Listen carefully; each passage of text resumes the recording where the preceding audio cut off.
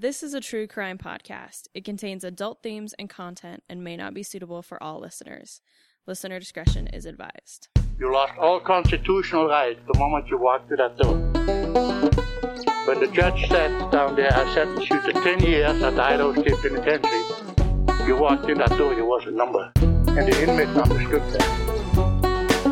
If you're out there and live past the period of being here, just lay down and do it. Those inmates that were here in the institution during an execution, it had an impression on them that maybe was still with them to some extent. Maybe they don't think about it anymore, but it had an impression on them, I'm sure. They wouldn't let me out until I get back to stuff. 7 months later, I give it back to them. That was one of the problems we ran into. You had 5 or 6 guys that were sitting in a place, smoking and joking and drinking coffee. Pretty quick, they'd hatched a plan in there to get under your skin some way or try to figure a way out. Welcome, ladies and gentlemen, to another episode of Behind Gray Walls, a podcast about the old Idaho Penitentiary and the men and women who serve time here. I am Skye, and as you know, if you're a longtime listener, I am not normally the person who introduces it, but again, Anthony is off being his incredible self and is very busy. However, our good friend Samuel is joining us, and he is going to be the sole storyteller today. How are you doing, Sam? I'm doing well, Skye. How are you doing? I am good. I am in my little office. In Texas, they call it a carrel. Maybe it's just at SMU, but it's just a little graduate student office I have on campus, which is nice. So if it's a little echoey, I am not in my closet today. Still looking forward to hearing your story. And from what you've told me, I know a little tiny bit about it. I've mentioned a little bit about at least the place, part of the place that it takes place at. I am looking forward to hearing what you have to tell us today, Sam. Yeah, today will be a little different, but I'm still talking about 2 different individuals. I'll be sharing both of their stories. And Skye, of course, I'm looking forward to all of your insightful commentary to help us understand these men a little bit better. That's so generous because I'm not sure how insightful my comments often are, but I do enjoy making comments, so I can at least promise that I will make comments, whether they're substantial. I can't say.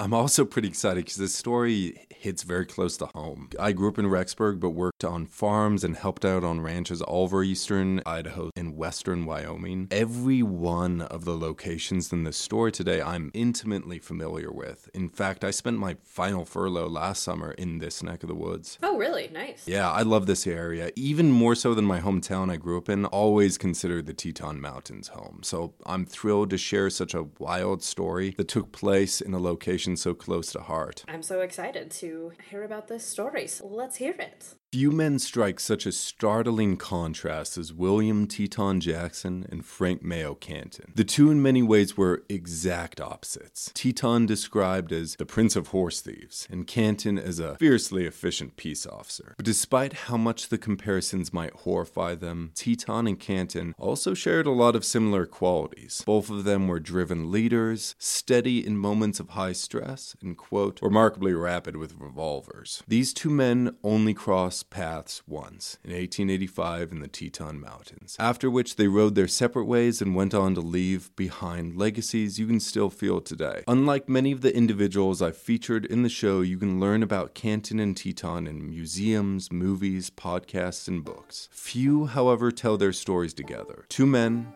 and 2 careers that left behind legends still talked about today. So, saddle up and join us tonight in the Teton Mountains for a ride of a lifetime.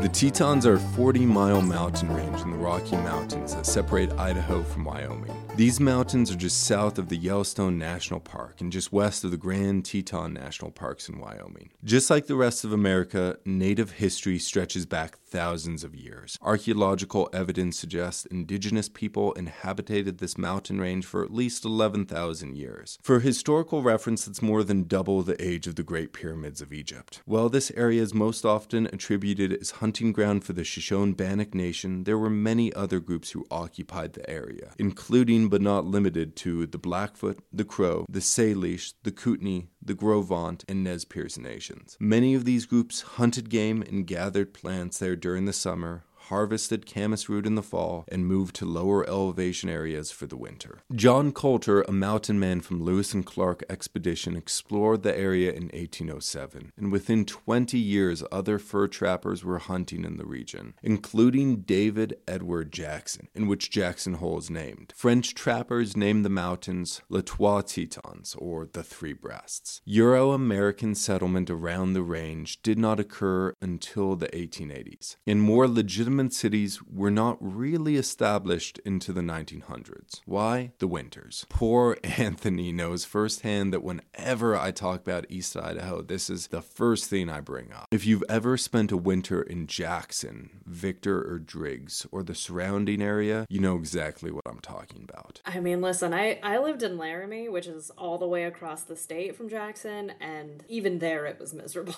I have a lot of respect for Wyoming and a lot of enjoyment from Wyoming, but the weather is often not one of them. Yeah, it's so different. You're just doing a weekend trip to ski or visit Town Square in Jackson, but an entire winter, one that starts in October and ends in May, is brutal. It's brutal. These inhospitable conditions made winter habitation dangerous and miserable during the 1880s, but also made for the perfect conditions to get away with crime. 1884 was a very hard winter. Robert Cooper, Harry Thompson, and William Teton Jackson shared a cabin somewhere in Teton Valley. Some reports put it at Badger Creek in between Ashton and Driggs, while other historians put the site closer to the Wyoming border. The winter of 84 had been a hard one. The three men were confined to a small space, with not much to do than add wood to the fire and drink whiskey. The men were undoubtedly experiencing some serious cabin fever. There's no information given on what started the dispute, but it is suggested an angry Cooper got violent. Guns were drawn.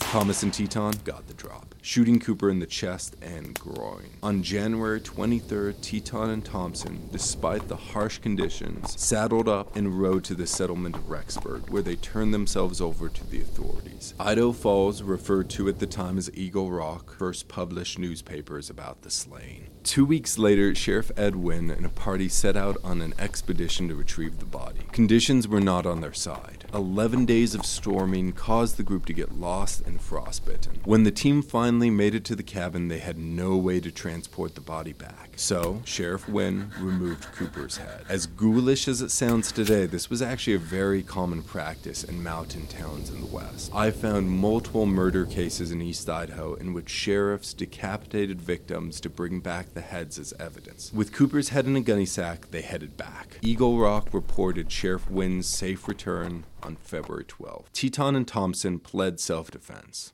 There were no witnesses, no real evidence. The community already viewed Cooper as having questionable sanity to begin with. Both men were acquitted. But not long after his death, rumors began to spread that Teton killed Cooper for bragging about their illegal operations, for telling people he belonged to a gang of outlaws who were led by William Teton Jackson. Newspapers far and wide went into great detail over Teton's memorable appearance, but Sheriff Frank Canton says it best, describing Teton as, quote, "He was about 45, over 6 feet in height, weight 190, stubby beard, raw bone, coarse features, flaming red hair, red face, and eyes as black as a snake's." Much of Teton's life remains a mystery. He told officers at the prison he was born in Rhode Island in 1855. Others claimed he was born in 1840 in England. He went by a variety of names, including Arthur J. Carpenter, William Moss Johnson, George Brantford, Harvey Gleason, and William J. Jackson, to name just a few. However, based on the surviving census records of his family, my bet is his real name is Arthur Bradford. His mother, Hannah Foss, and his father, Charles Bradford, welcomed him into the world on September 28, 1854, in Uxbridge, Massachusetts. While little is known about his upbringing, many speculate he came from a good family who made sure he had a good education before he came west. Most sources agree Teton fought for general cook during the Sioux War of 1876, which I mentioned briefly during my Samuel Ridgway episode. It's unclear what the 22-year-old Teton experienced during the conflict, but it would be the only time he fought as part of the military. After this, Teton moved to the Hole-in-Wall Pass of Wyoming, a famous hiding place for many wanted men. Years later, Butch Cassidy and the Wild Bunch lived in the region. But by the 1880s, Teton found himself in Jackson Hole, working a lucrative business. It was public knowledge that a gang of outlaws used Jackson Hole as a hideout, using its remoteness and harshness of the conditions to protect themselves from authorities. In Frank Canton's autobiography, he described Jackson Hole by saying, 25 years ago, this was the most talked out of outlaw rendezvous in the world.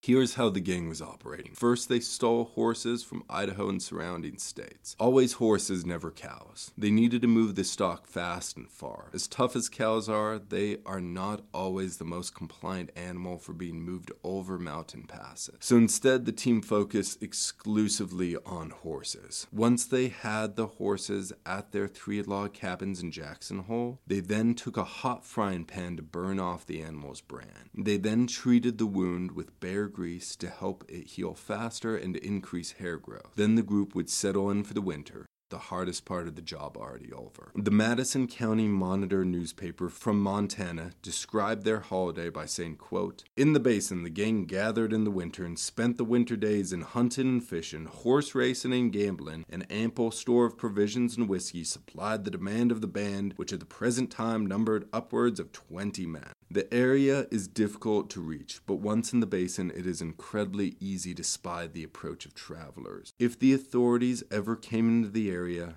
the gang could spot them from miles away." The basin is known for having excellent grass from the snowmelt. The gang then moved and sold the team, sometimes in Canada, but more frequently in South Dakota, which was experiencing a mining boom. As we saw previously in the season, often so-called outlaw gangs are exaggerated. However, Teton's gang was the real thing. While newspapers claim the gang boasted anywhere from 60 to 300 members, depending on the paper, Sheriff Frank Canton claimed the gang actually only claimed 12 members, which seems to be a much more accurate estimate. So let's talk about the members of the outfit we've been able to identify. We already know about Harry Thompson, who also used the aliases Bill, William, and Ed. Thompson was Teton's right-hand man and often referred to by the newspapers as Teton's first lieutenant, as well as the most noted rifle shot on the mountain border. Next off, we have Bob Tarter, referred to as the Fence. He was Teton's inside man who handled horse stealing operations at Market Lake before passing them off to Teton. Tarter's family carried a rough reputation. His brother Dan served time in the Washington Penitentiary for horse theft. Tarter, with his experience in the trade, is obviously the brains of the operation, and sometimes even credited as the real leader of the group. Other notable members were Blackie Marks, sometimes called Black Tom, George Stevens Woods, better known as Big George. There's also Frank Solian, John Bliss, Lucas Jones, Johnny Currents, Johnny Goodman, and a man called Red. This is sometimes used to refer to Red Anderson, Red Campbell, and even Scott Holbrook. Unlike the others who have many aliases, Red seems to be a shared title used by different people at different times. By far the most famous member of the gang outside of Teton himself was Ed Harrington, also known as Edwin Trafton, the Yellowstone stagecoach robber. But since I'm going to be going into his life story next season, I'm going to hold off on telling you his story. All of these individuals have fascinating stories that I just simply do not have time to do them justice today. But the gang also had a high mortality rate. The Madison County Monitor claimed, quote, "The bones of many of the crew lay bleaching under the prairie where a Winchester bolt overtook them." The papers declared Teton Jackson the undisputed leader of the gang in 1885, using terms such as the outlaw chieftain, the Prince of Horse Thieves, and in more contemporary papers, the King of Jackson Hole's Wild Bunch. Given his name because of the area in which he committed the crimes, all were in agreement on who was in charge. With Teton undeniably one of the most dangerous men in Idaho at the time, his arrest in such a remote location would be near impossible. But Frank Canton Canton was not a man who backed away from a challenge. The Daily Yellowstone Journal in 1886 stated, quote, "Sheriff Canton is a bad man when out on the trail for criminals and always catches on." Frank Canton is the most famous lawman who I've ever covered in one of my episodes. It's a name that should sound familiar to many listeners. He had a complicated and at times even controversial reputation, but all who knew him described him as tough. To let him use his own words to describe his career, he wrote, "I have served more than 50 years as an officer on the western frontier. My chief duty has been to protect the good citizens from the bad men who infested the border settlements in the early days. In this capacity, I have worked from the Rio Grande to the Red River in Texas, and from there to the Yukon in Alaska. My experiences have included everything in the line of outlaw fighting." In his autobiography, Canton states that he was born on September 15th, 1849 in Virginia, 15 miles west of Richmond. As a teenager, Canton went west to work as a cowboy in Texas. In 1883, he won the sheriff election in Johnson County, Wyoming, where his name is still recognizable and remembered today. Locals described him as tall, lean, and handsome, standing just under 6 feet. However, one local rancher, J. Elmer Brooke, claimed that Canton had, quote, "Yellow coyote eyes." In the book Wyoming Range War, author John W. Davis described him saying, quote, "He was a proud, tough, and fiercely efficient peace officer, traits that very early earned him the admiration and praise of the large cattle interests in the area." In January of 1885, Buffalo celebrated as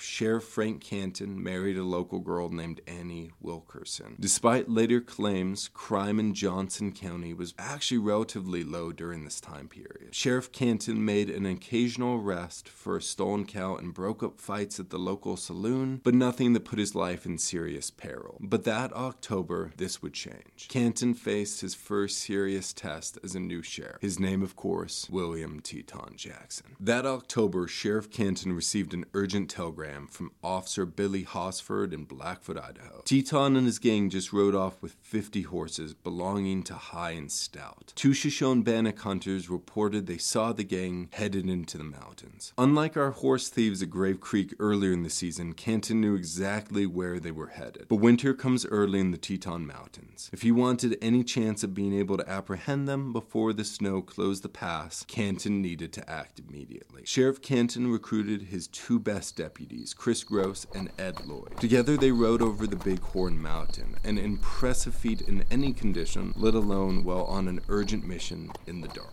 They rode all through the night, and after a long and treacherous journey, they arrived at Jackson Hole a few hours before sunrise. They spotted the cabin immediately, and after tying their horses to a tree, the 3 of them crept forward through the forest. There, they waited. Just before daybreak, the flickering light of a candle showed through the cabin's only window. Canton gave Gross his Winchester and ordered him to watch the window. Then Lloyd and Canton approached the door and removed their pistols. They creaked the door open as quietly as they could.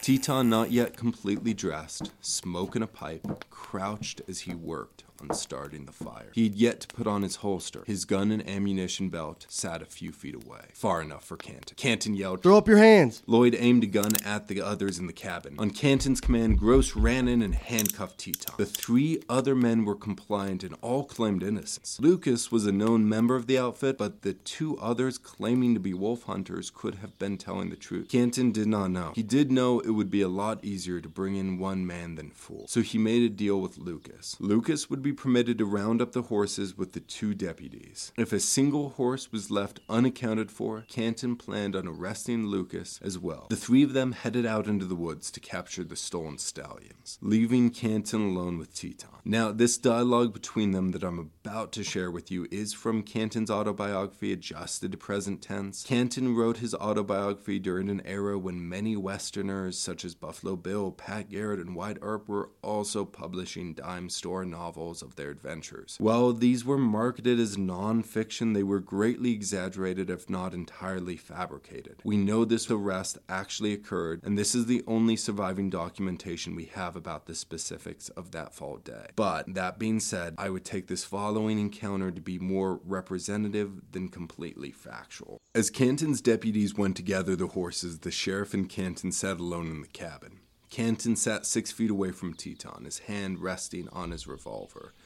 After some time, Teton told him, The handcuffs are so tight that the blood cannot circulate and I'm in great pain. And if you would take them off, I would keep quiet and promise not to hurt you. I am not the least bit uneasy about you hurting me. That I had no objection to granting your request. You are the one that's taking all the chances, for if you made the slightest move, I will kill you. I understand the situation. Canton then threw the keys over to him. Teton unlocked the handcuffs and pitched the keys and cuffs back to him. Teton, rubbing his wrist, told him, You will never take me to Buffalo. And you want to serve notice on me right there and then? I'm a better man than you, even without a 6-shooter. I will take you to Buffalo. You are worth as much to me dead as alive. I would prefer to take your dead body, as it would be less trouble to handle than a live one. Canton threw the open handcuffs on the floor at Teton's feet. Do not snap these on your wrists in 10 seconds. You will take your medicine. Teton put the handcuffs on in seconds. Once Deputy Gross, Deputy Lloyd, and Lucas returned with all the horses, they headed out with Teton's hands cuffed and legs tied under the belly of the horse. If the ride there in the dark had been hard, the ride back with exhausted horses and a prisoner in captivity proved to be much harder. So, like, rope around one ankle, underneath the horse, rope around the other ankle. Yeah, exactly. Interesting. I mean, that's one way to make sure they sure don't get away. Yeah, I can't be leaping off the horse with that. On top of the Bighorn Mountain, they crossed over a muddy meadow. Canton, who brought up the rear, started to struggle. His horse began to sink into the mud and began to panic. Canton leapt off his horse, hoping that without his extra weight, the horse could regain its footing, which it did, and trotted right up next to Teton. Teton grabbed for Canton's Winchester. The click of Lloyd's gun stopped him in his tracks. As Canton mounted his horse, Teton told him, If I could have got that gun, I would have settled with you anyway. It was a close call, but an inch of a miss is as good as a mile. Sheriff Canton and Teton arrived in Buffalo on October 17th. Once Billy Hosford escorted the prisoner back to Blackfoot, Idaho, Teton immediately went on trial. Bingham County found Teton guilty of grand larceny and sentenced him to 14 years of hard labor at the Idaho Territorial Penitentiary. On November 8, 1885, the prison received Teton at 5 feet, 8 3/4 inches tall. Occupation, shoemaker. Eyes dark brown and hair red. In 1885 to 86, the prison with only one cell house struggled with overcrowding. With only a wooden wall at the time around the facility, men were given a ball and chain every time they left their cell, which with few forms of labor to do did not occur all too frequently. Instead, Teton must have spent extended time locked up with his cellmate Scott Holbrook, who served a sentence for injuring a public jail and grand larceny. If listeners have ever been to the site and stepped into the tiny claustrophobic cells in Two House, you have a pretty good idea of the space these two men and their bathroom bucket shared. Oof.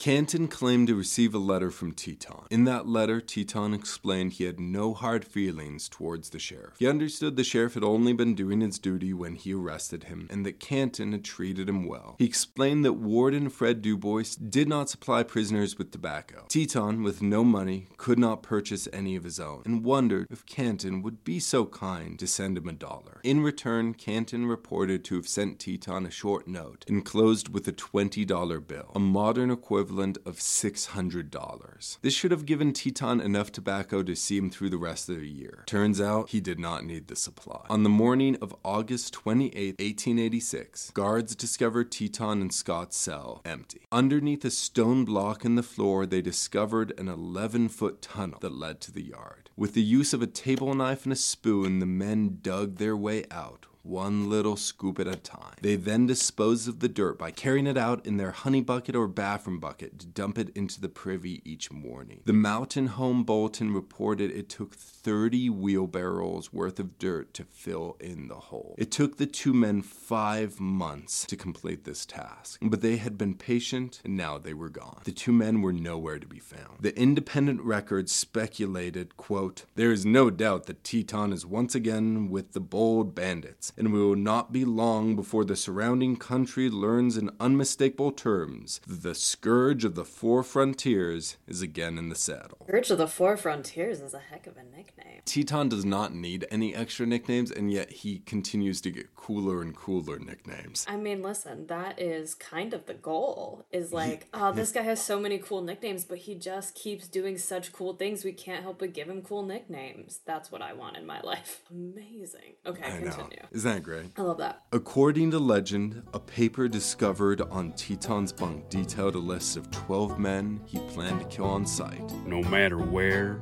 or when I meet them. The first name on the list, Frank Canton.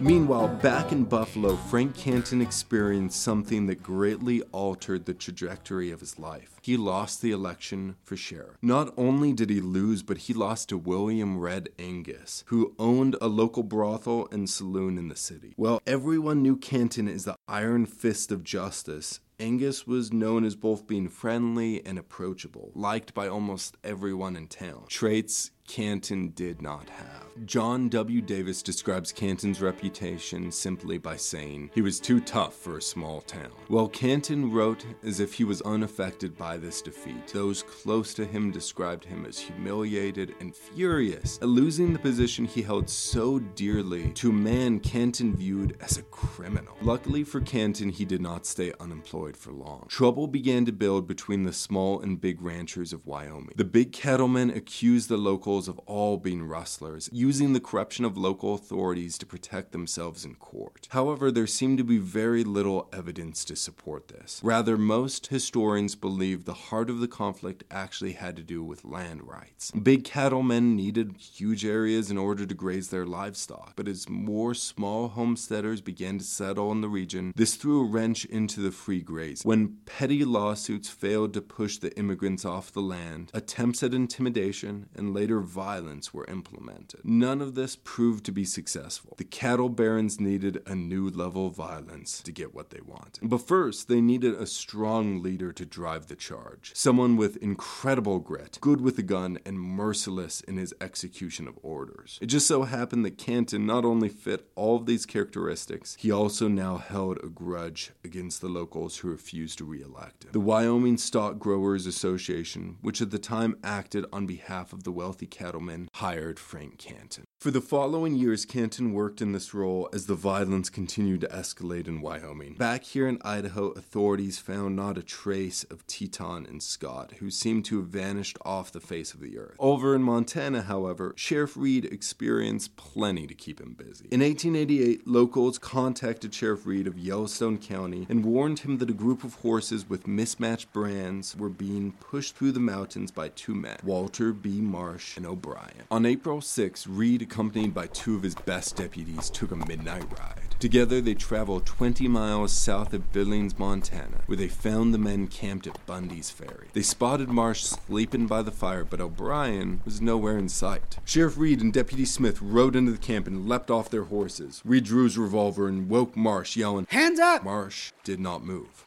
Reed repeated the command, "Hands up! Hands up!" Marsh did not move. Smith came around back and put his Winchester on Marsh. The hands were slowly drawn out of the blankets. Reed cuffed Marsh and kicked the blanket off. There he discovered a loaded revolver and rifle that Marsh had been reaching for underneath the covers. The three officers ambushed O'Brien on his way back into camp. They began to gather the 57 horses, who wore 13 brands, many of which were from Nevada. The suspects were escorted to the Billings jail. Now, while Sheriff Reed focused his energies on law and order in Montana, he was not oblivious to the ongoings in Wyoming and Idaho, more specifically the wanted men of the Rocky Mountains and the rewards on their heads. And few heads were as wanted as William Teton Jackson. Marsh, the man in custody, bore a striking resemblance to Teton, with long dark hair and beard with a distinct red tint. In the following week, Sheriff Harris took custody of Marsh, transporting him by train to the Bozeman jail. Newspapers already began to buzz about the possible identity of Marsh. If Marsh was Teton, that meant the bounty on his head, according to local papers, was $6,000, which, if true, is just under $200,000 in modern currency. Wow. Marsh entered the court that day with a, quote, cowboy swagger, with no fear of conviction. Days before, Marsh assembled a team of strategic lawyers, including attorneys A.F. Burling, Lane, Harwood, and McGinnis. This team pleaded a case of habeas corpus on their client's behalf, claiming the court lacked enough evidence to prove Marsh to be Teton.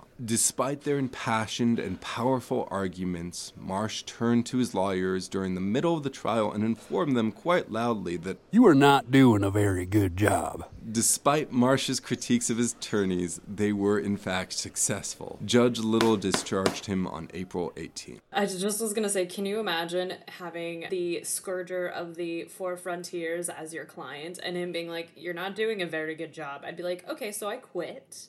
Good luck. I can't even imagine. So scary. Authorities waiting outside of the courthouse quickly rearrested Marsh and took him back to Billings. He might not be Teton, but he did steal a lot of horses. Jack Hurley came on behalf of the Montana Stock Association to try and decide a plan to get the horses back to their rightful owners. Out of the 57 horses, there were brands that belonged to Idaho, Oregon, Washington, and Nevada. O'Brien, who claimed ignorance of Marsh's crime, declared himself to be a hired man working for Marsh and unaware the stock was stolen. Since Marsh never paid O'Brien, he demanded 9 of the stolen horses as payment. Jack refused. O'Brien, with the help of an unknown number of masked men, went to take them by force. The men drew their weapons. Jack shot O'Brien, hitting him in the back of the head. But 16 horses were stolen by the gang during the chaos of the gun battle. O'Brien survived this gunshot, but this only seemed to complicate the confusing mass.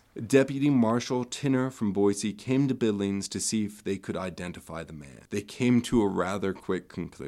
So, Skye, do you think Marsh was or wasn't Teton Jackson? I think it was. He most certainly was. Marshal Tinner transported Teton back to the penitentiary by train. You might be wondering how Teton found such an incredible team of lawyers to defend him. Apparently, he offered to give them stolen horses. Teton, now cleaned up, no longer had dark hair with a red tint, but rather hair the color of fire. It's unclear what he used to disguise the natural color, but clearly it did not last. The Madison County Monitor reported that, quote, "Teton Jackson is red-headed, and before re-entering the penitentiary had a luxuriant growth of bushy red whiskers." The gang's involvement in this crime is very unclear, but based on the 16 horses that were restolen during the gun battle between Jack and O'Brien, it's clear that Teton and O'Brien were not acting alone. May 19, 1888, the penitentiary again received Teton to serve out the rest of his sentence. Newspapers all across the Rockies published articles about Teton's capture. The Midland Empire News of Montana said it the very best when they stated, "Since Teton Jackson was arrested here some weeks ago, he has achieved nearly as much newspaper notoriety as a presidential candidate." As Teton started to settle in for a much longer stay at the prison, Frank Canton in Wyoming loaded his guns and prepared for a bloody campaign. Small ranchers Ella Watson and her husband Albert John Bothwell were both lynched near Sweetwater River, Wyoming in 1889. When I TA'd for Wyoming history, which is how I know some of this story, we talked about with our students that lynching in particular and how absolutely brutal, and both of the people were innocent, but the woman was literally just like living on that land. Yeah. And they lynched her and it was horrifying. It's so gruesome. They left the bodies hanging for 3 days. Mm-hmm. Despite being nicknamed Kettle Kate after the murders, almost no evidence came forward to suggest she actually committed any crimes. And that is absolutely the epitome of Old West law. Vigilante justice. It's not really justice, it's violence. Oh, yeah. And after, the witnesses of the lynching were threatened, poisoned, and disappeared without a trace. No one would ever be convicted for the murders. In 1890, after George Henderson, a range detective who possibly instigated the lynching, was murdered in retaliation, the range wars of Wyoming officially kicked into overdrive. The following year, 3 more small homesteaders were lynched, and 2 were shot. Some lynched for cattle rustling did not even own or sell cattle. A local cowboy named Nate Champion began to rally locals together, forming the Northern Wyoming Farmers and Stock Growers Association. That November, a squad of assassins broke into Nate Champion's cabin. He shot down 2 men, killing 1. The group retreated, not expecting any counter-resistance. In Nampa, Idaho, in March 1892, Hiram I. Jams, secretary of the stock growers, met with George Dunny, an Idaho Idaho gunmen. iJams proposed they hire some men to help track down and kill the locals in Wyoming, saying, quote, "Killing a few men will terrorize the remainder of the rustlers,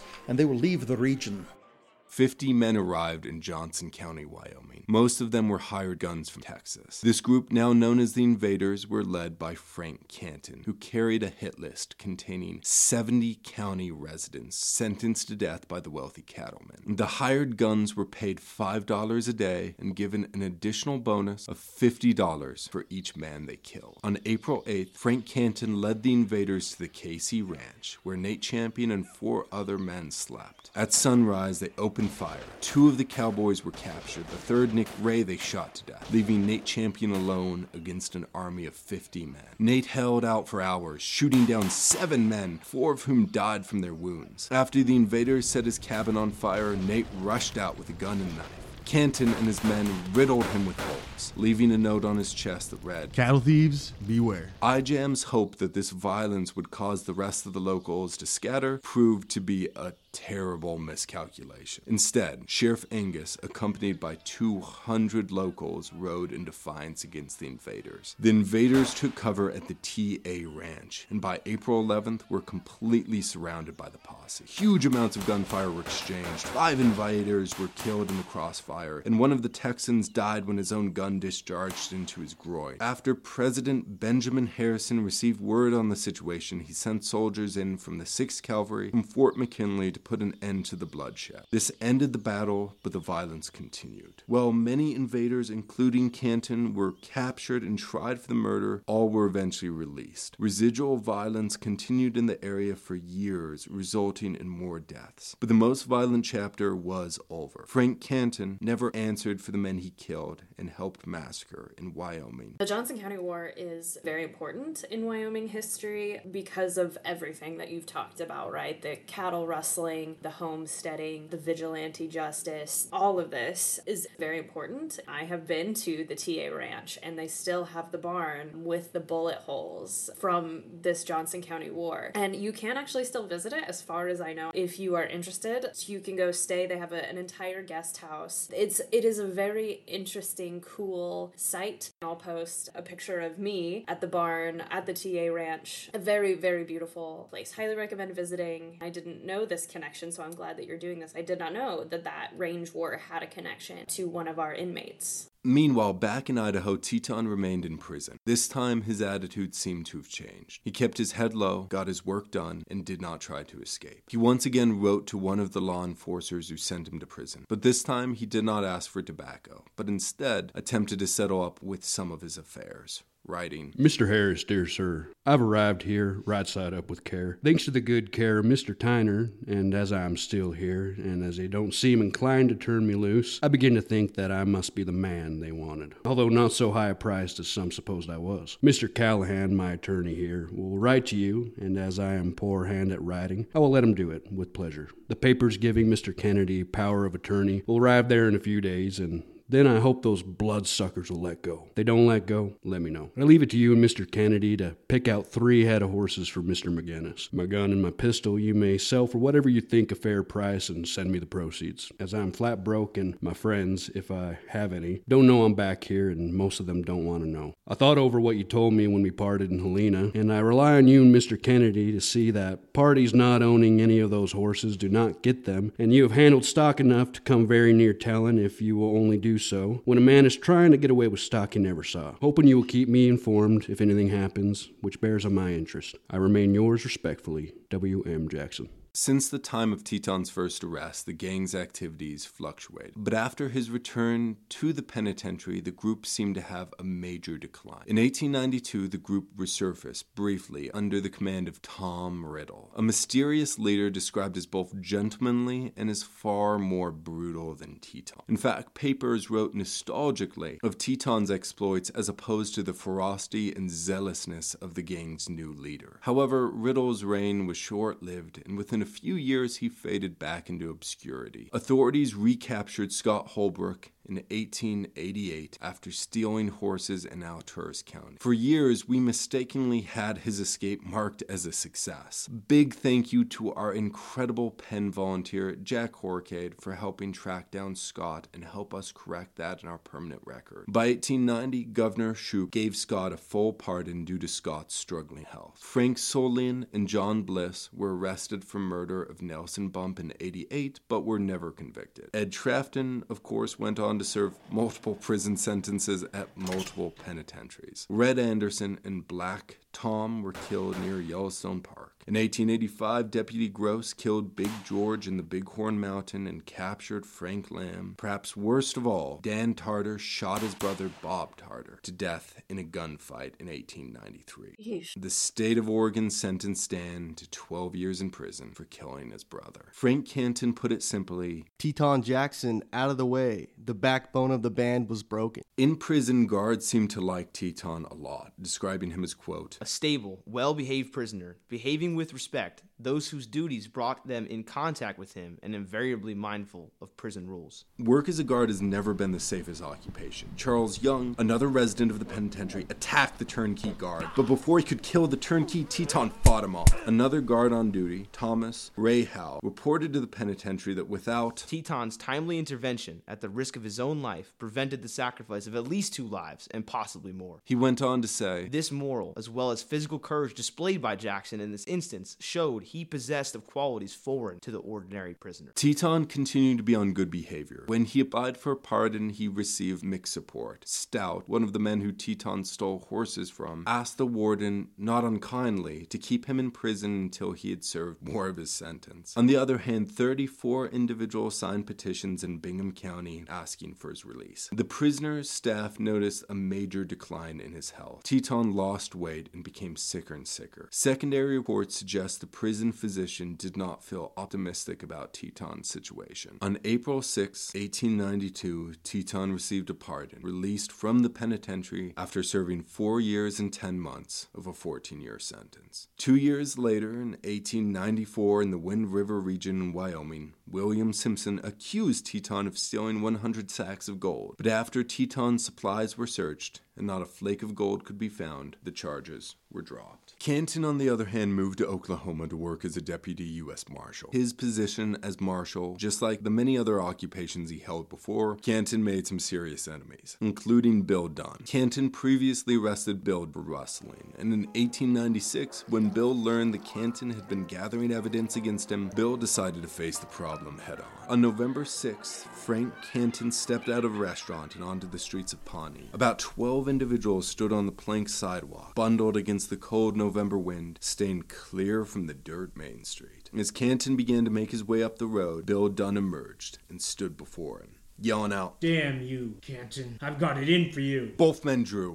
Bill collapsed, a bullet in his head. His own gun snagged on his suspenders as he pulled out his weapon. But by then, it was already over. 2 years after the violent gun duel back in Idaho, Teton met someone who forever changed his life. Now, not much is known about Mary May Calhoun. Mary was born in 1881 in Wyoming, a member of the Shoshone-Bannock Nation. At the age of 17, she met 44-year-old Teton, and on November 24th, 1898, they married at Bear Lake, Idaho. Teton's outlaw days were officially over. Together, they established a ranch near Crowheart, Wyoming. Teton worked as a cowboy and a guide for hunters. Few knew those mountains better than him. Mary and Teton welcomed 4 children into the world: Lincoln, Ida, John, and William. Together, they stayed in Wyoming, spending extended periods of time with Mary's family. Teton stayed devoted to Mary and the children for the rest of his life. To my knowledge as a researcher, he never committed another crime. Now, we are quickly coming to a close of these 2 men's stories, but I did find some factual errors in Frank Canton's autobiography. And before we conclude, I would like to take just a moment to set the record straight. Canton claimed to be born in Virginia. This is not actually true. He was actually born in Harrison, Indiana. Canton claimed to have worked as a cowboy in Texas, and while this is partially true, it's misleading about his other activities. But perhaps the most obvious error I found in the book is his name. Because you see, Frank M. Canton was not named Frank M. Canton. His real name was Josiah Horner, and just about everything in his life was a lie.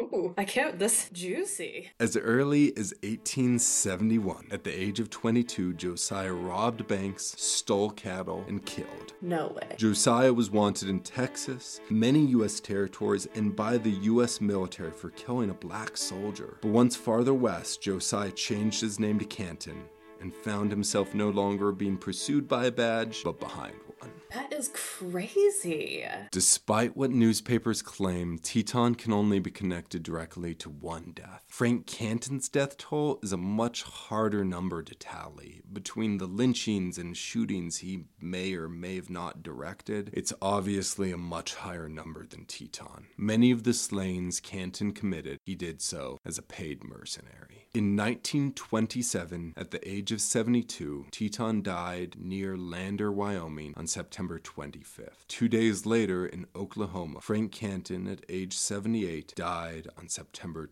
27th.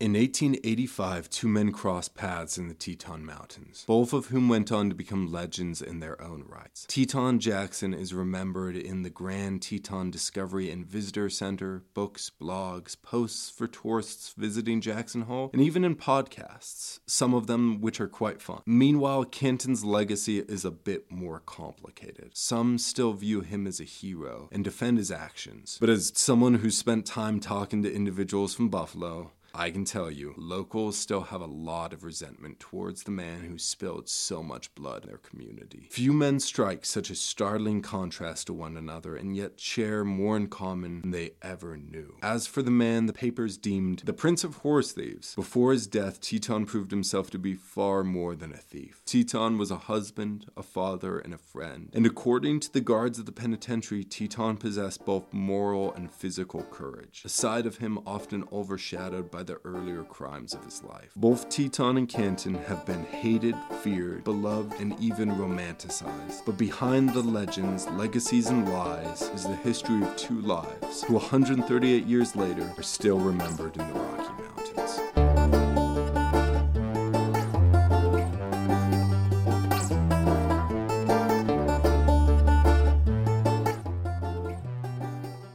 Holy cow, that is so interesting, Sam. It's such a story. I knew about the Johnson County War and had TA'd and taught my students about it, learned more about Wyoming than I ever thought I would know. But I did not know that about Frank Canton. I guess I would want your opinion on this. Do you think, regardless of his past prior to and his role in the many deaths, which undoubtedly he contributed to, overall, do you think his impact on the community was positive or negative?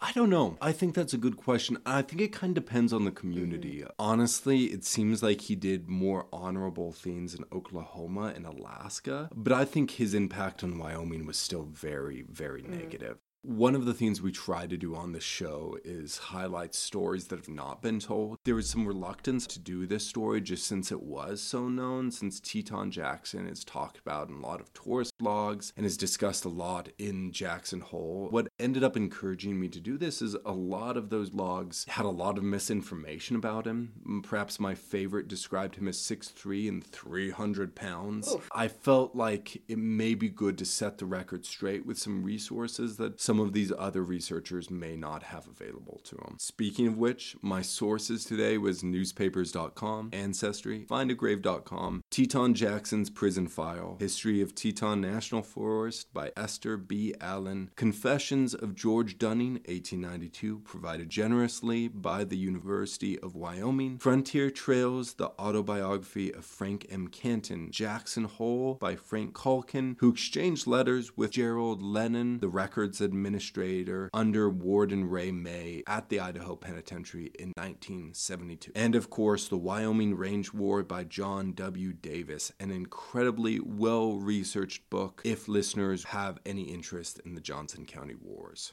So interesting. Davis did his homework. Thanks to Frank Culkins, I was able to track down a photo of Teton Jackson. Apparently, there is mention, though, of a photo of him with Mary holding one of his baby girls. If any listener knows where we could see this photo, I would love to see the photo of Teton holding his baby with Mary. That sounds fascinating, and I think it would help give a different perspective of the man they called the Prince of Horse Thieves. Also, if you need a reminder of how close this history Penitentiary was. One of Teton's sons passed away in 2000. I mean, it's closer than you think. That was amazing, top-notch research as always. Thank you so much for putting in the bulk of the work for this. And secondly, great job. Thank you, Skye. Appreciate it. Thank you for joining us. We got a lot of fun episodes. We're almost to the end of the season. We're going to be learning about Dr. Colster, and we're going to have some exciting stuff with Alcatraz, and then ending with one of the executions. There is a lot of good things to come, so please stay tuned as we finish out the last couple weeks of the pod. As always, we are so grateful for all of you listeners. Listeners, as always, do your own time. Do your own number. We'll see you later.